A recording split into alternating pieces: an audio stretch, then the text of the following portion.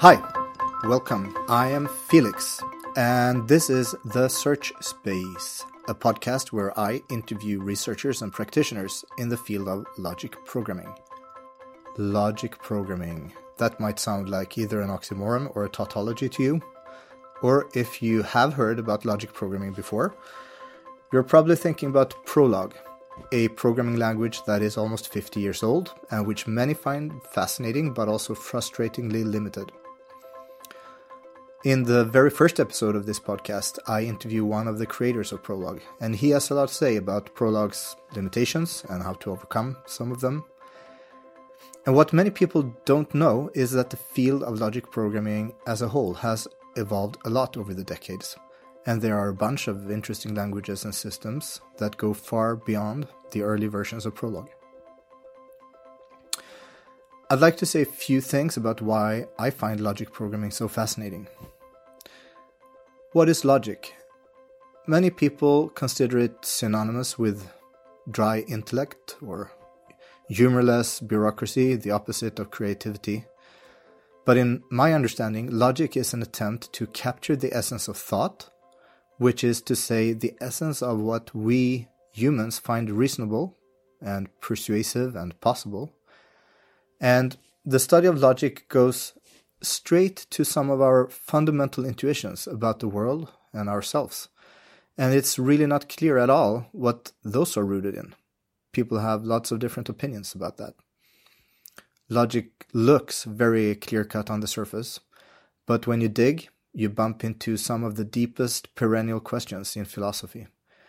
And this doesn't change when we arrive at modern formalized logic, the sort that looks kind of like mathematics. You're still dealing with deep questions about human psychology and cognition. And now, the amazing thing is that it turns out formal logic can be used as a programming language. If you're careful about which parts of logic you use and in which form you write things down, formal logic fits very well with how programming languages are executed.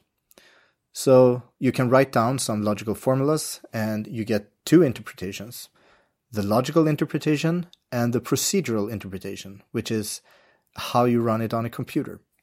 And these two are, let's say, in sync. You get the deductions that you expect from both interpretations.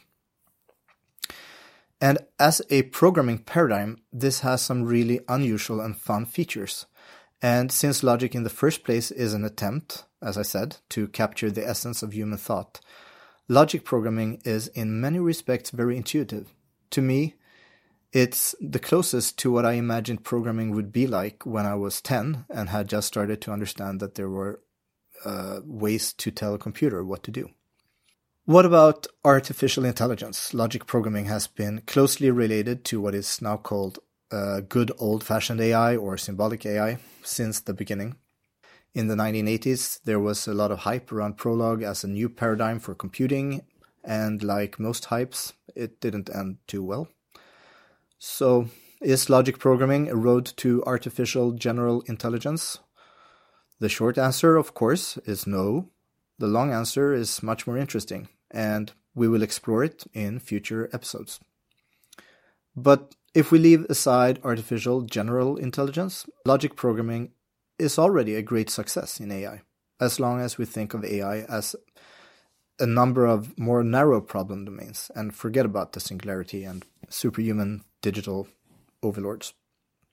So, these are some of the topics that we will explore in this podcast. Logic programming and what it can do for software engineering, logic in general, and its roots in human cognition or the physical world or both, and a lot of adjacent topics like natural language and computational linguistics.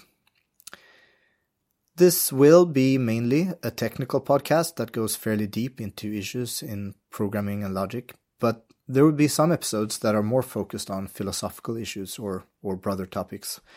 And I will make sure you can find those episodes easily on the podcast's homepage, which is thesearch.space. If you're excited to hear more about logic programming from some of the most knowledgeable and prominent people in the field, go ahead and subscribe to the Search Space podcast wherever you listen to podcasts, and maybe follow the podcast on Twitter at SearchSpacePod. That is SearchSpacePod. I hope you'll join me in rediscovering the beauty of logic programming. The music is Phase 1 by Silo Zyko, used under Creative Commons license.